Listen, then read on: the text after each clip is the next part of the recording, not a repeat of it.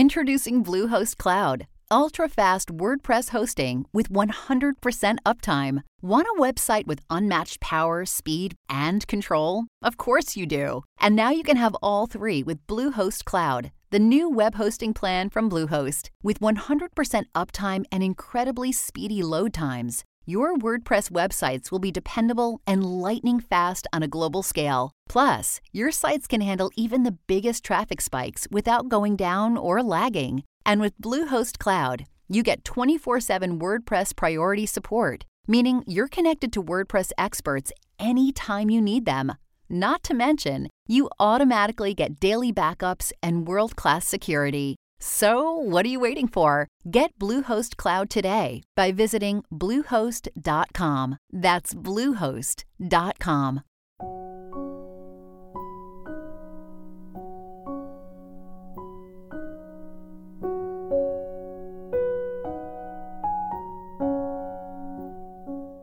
Hello, and welcome back to Story Collider's Stories of COVID-19 series.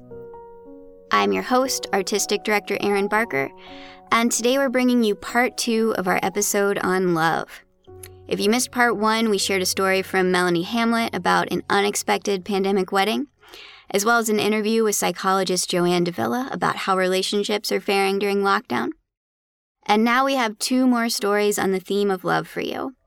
And in these stories, we won't be looking at romantic love, but rather platonic love, the love of a daughter for her father, and the love of a COVID researcher for his subjects. Our first story is from Misha Gajewski, who's a freelance journalist and senior producer for Story Collider. It was recorded in her home in Toronto.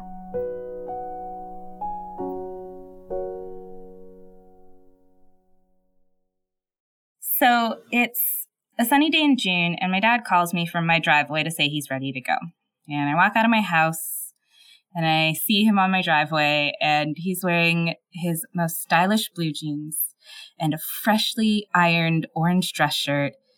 And I think, God, only my dad would get dressed up for chemo.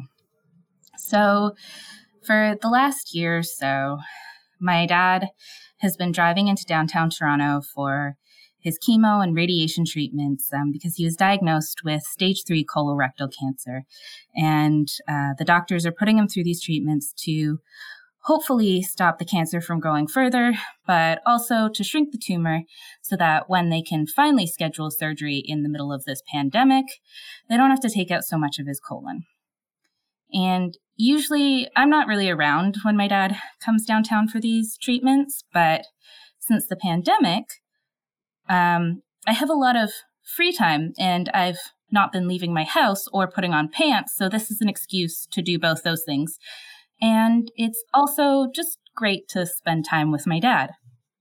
And so today's no different.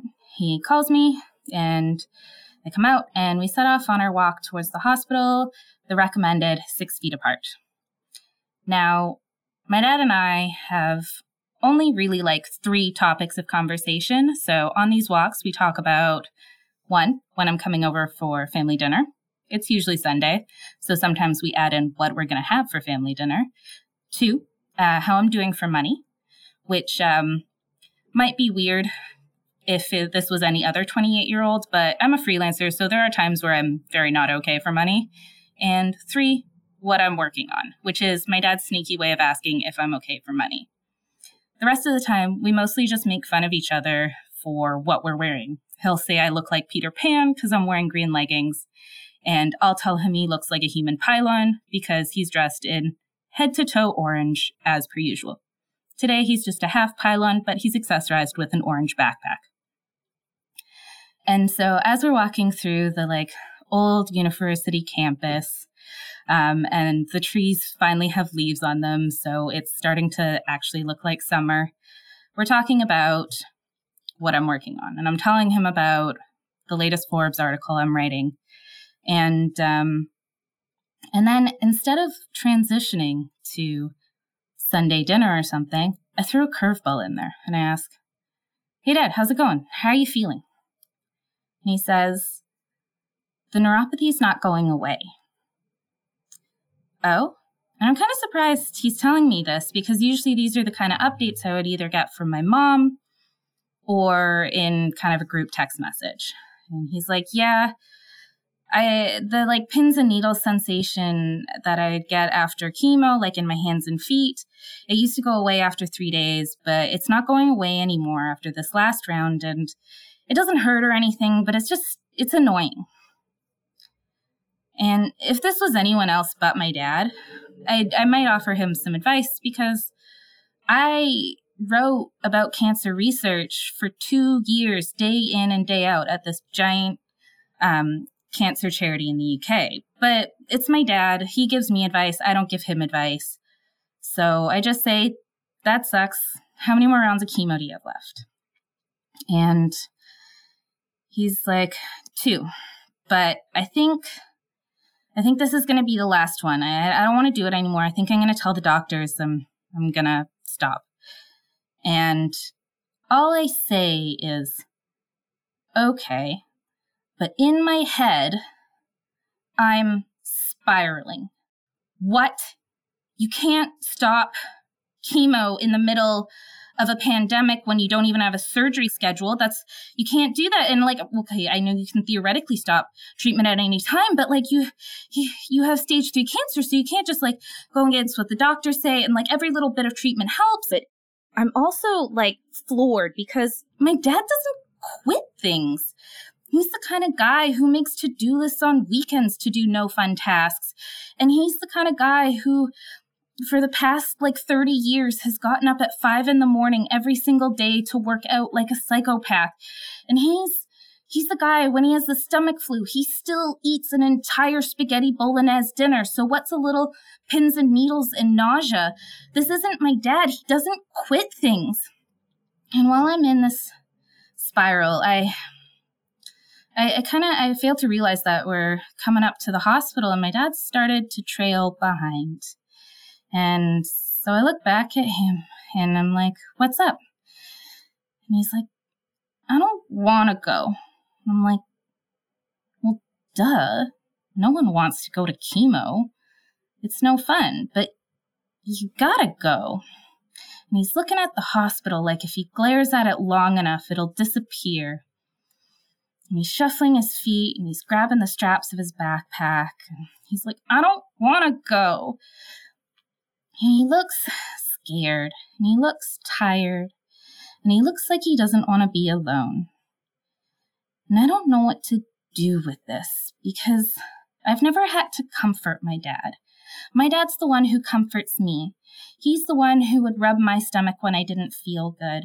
And he's the one who would bribe me with Kit Kats to do no fun activities. And I don't think a Kit Kat's going to cut it in this situation. And everything else I know how to do to comfort people isn't an option right now, because I can't give my dad a hug because I don't want to risk giving him COVID on top of cancer. And I can't even go into the hospital and just sit next to him while he gets poison dumped in his body, because they're not allowing anyone in but patients.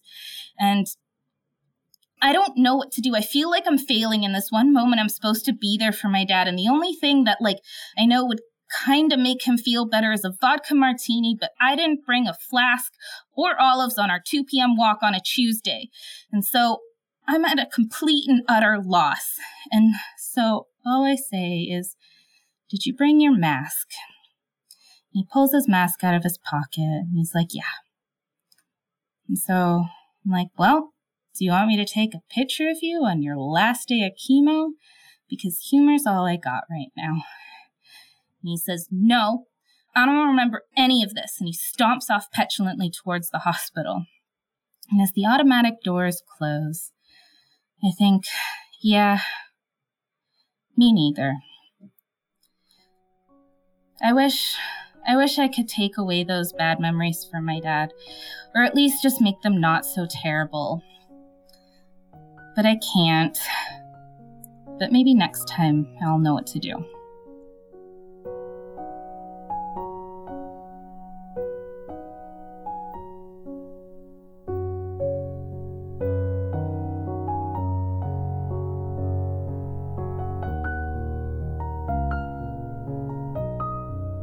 That was Misha Gajewski.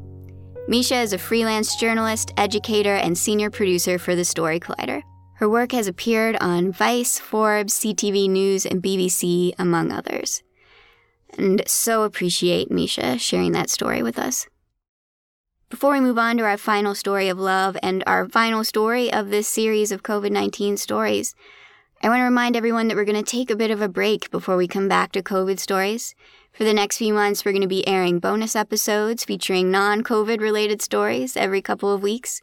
We hope that you'll enjoy hearing stories about sharks and birds and math for a while before we come back to this subject, because we are, of course, still working on our next series of COVID stories. We believe that these stories provide a really invaluable documentation of this time and how real people are experiencing it, as well as being a source of connection and catharsis for all of us right now. So we're continuing to invest our time in these stories.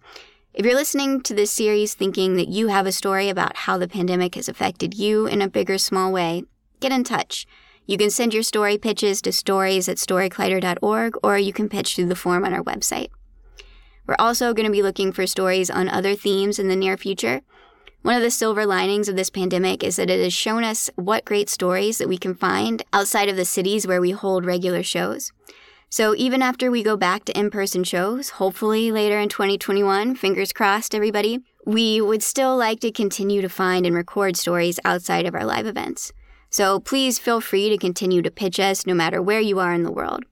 One of the themes that we have our eye on as we begin work on future series is climate change, so we especially welcome your pitches on that theme as well.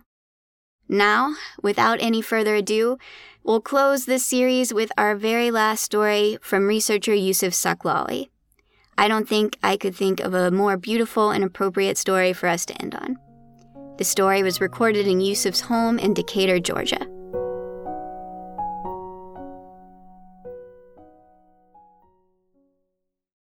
I was going about my day when my boss called for a huge meeting that afternoon.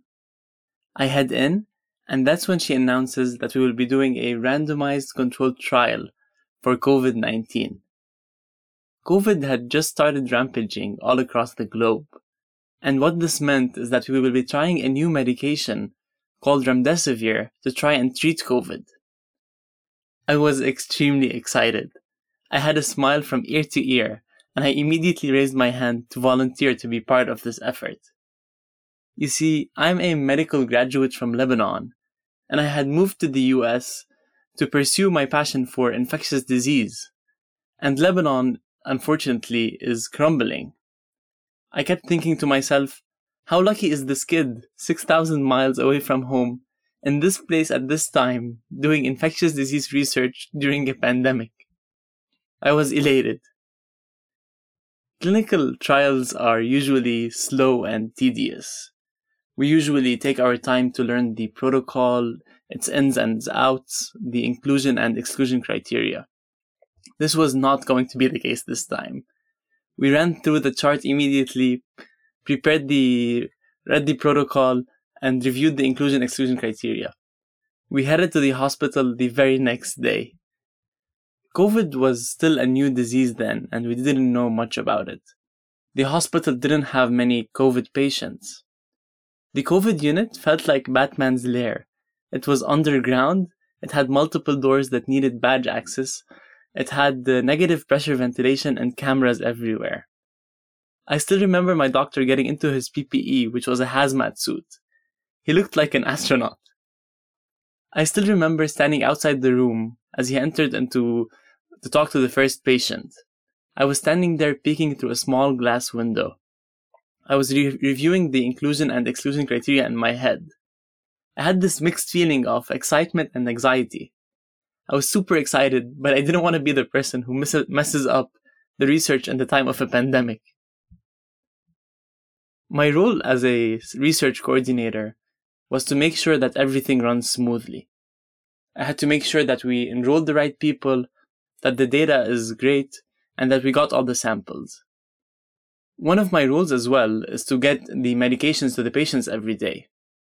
I would head in, medication bags in hand, and go around the different hospital floors. However, unlike any other research study, I wasn't allowed to enter the room to give the medication. This is because they wanted to limit the number of people who are exposed to COVID. What this implied is that I would not meet the patients in my very own study. Instead, I would get a tiny glimpse of them as the door is being closed shut, or I would get a small peek through a small window at the door. We would always smile at each other and I would wave at them. It was hard to remember all the individual patients without actually being able to interact with them. Instead, I would put labels for them in my head. Mrs. Smith had long red hair. Mr. Perez had big brown eyebrows. Miss Williams was a 7-year-old African American woman with a big smile, and she would always wave at me vigorously. This was just the start of the trial, and things started getting busy. In the first week, I worked for 7 days. Second week, 7 days. Third week, 6 days. We were working very hard to enroll as many people as we can. We became extremely immersed in our job. I would head in at 7 a.m. and come back home at 7 p.m. I took selfies in the empty hallways that looked like a deserted no man's land. Forgetting to have breakfast and lunch, which would usually never happen to me, became a daily thing. Even though I would sometimes reward myself with a burger at the end of my day, I had still lost 8 pounds in 3 weeks. I work with very dedicated people. They're all extremely compassionate. If my doctor had one question for the patient, he would head in and talk to them for an hour. I would always make fun of him because he would come out of the room drenching in sweat from all of his PPE. The jokes and the camaraderie kept me going, but I couldn't see my friends or family. I had a saying that I kept telling them, "The pandemic doesn't stop, so neither can we." Part of the difficulty of working at a hospital during a pandemic is not just that I couldn't see my friends, but also that my friends are afraid of seeing me, as I may be a vector of disease.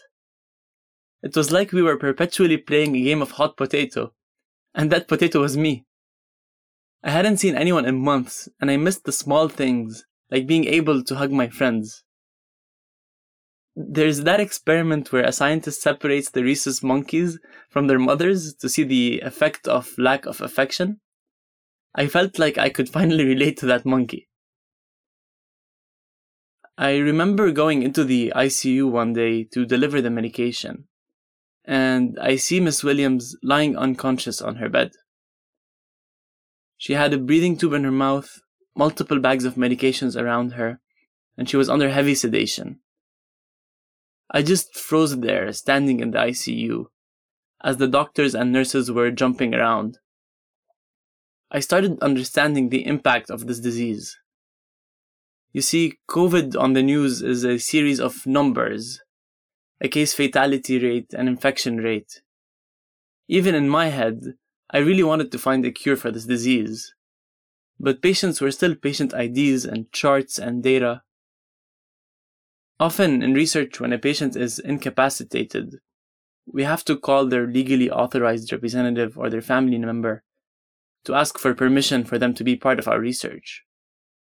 Often I would call a patient's spouse, only to find out that they had passed away due to COVID. In the hospital, I had a mother and son sick in adjacent rooms. I had siblings in the same hospital. I had a patient skip her follow-up visit to attend her father's funeral. Family members were not allowed in the hospital. I still remember a compassionate nurse going into the patient's room to FaceTime their family in their last moments. A month later, I went in to conduct a follow-up visit with Miss Williams. Thankfully, she had made it and was energetic as ever. We both almost screamed from joy when we saw each other. We didn't hug, obviously, but we did hold hands through our gloves. It was like meeting someone I had known for a long time.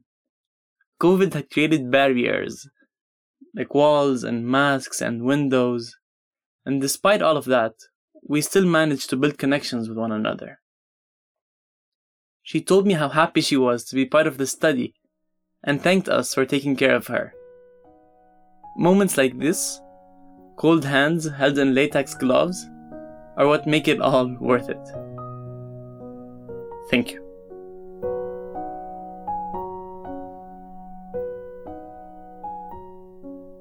That was Yusuf Seklali. Yusuf is a researcher in infectious disease at Emory University's Hope Clinic. Story Collider is so grateful to Misha and Yusuf for sharing their stories.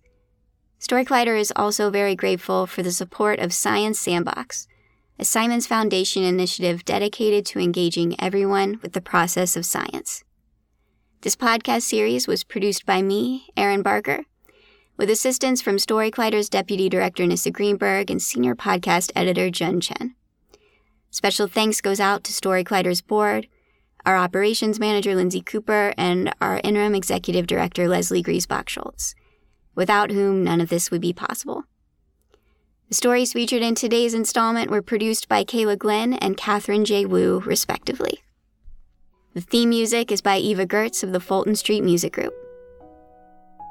We will see you in a couple of weeks with our next bonus episode. Until then, this is Story Collider signing off. Stay safe, wash your hands, wear a mask, love each other. Thanks for listening.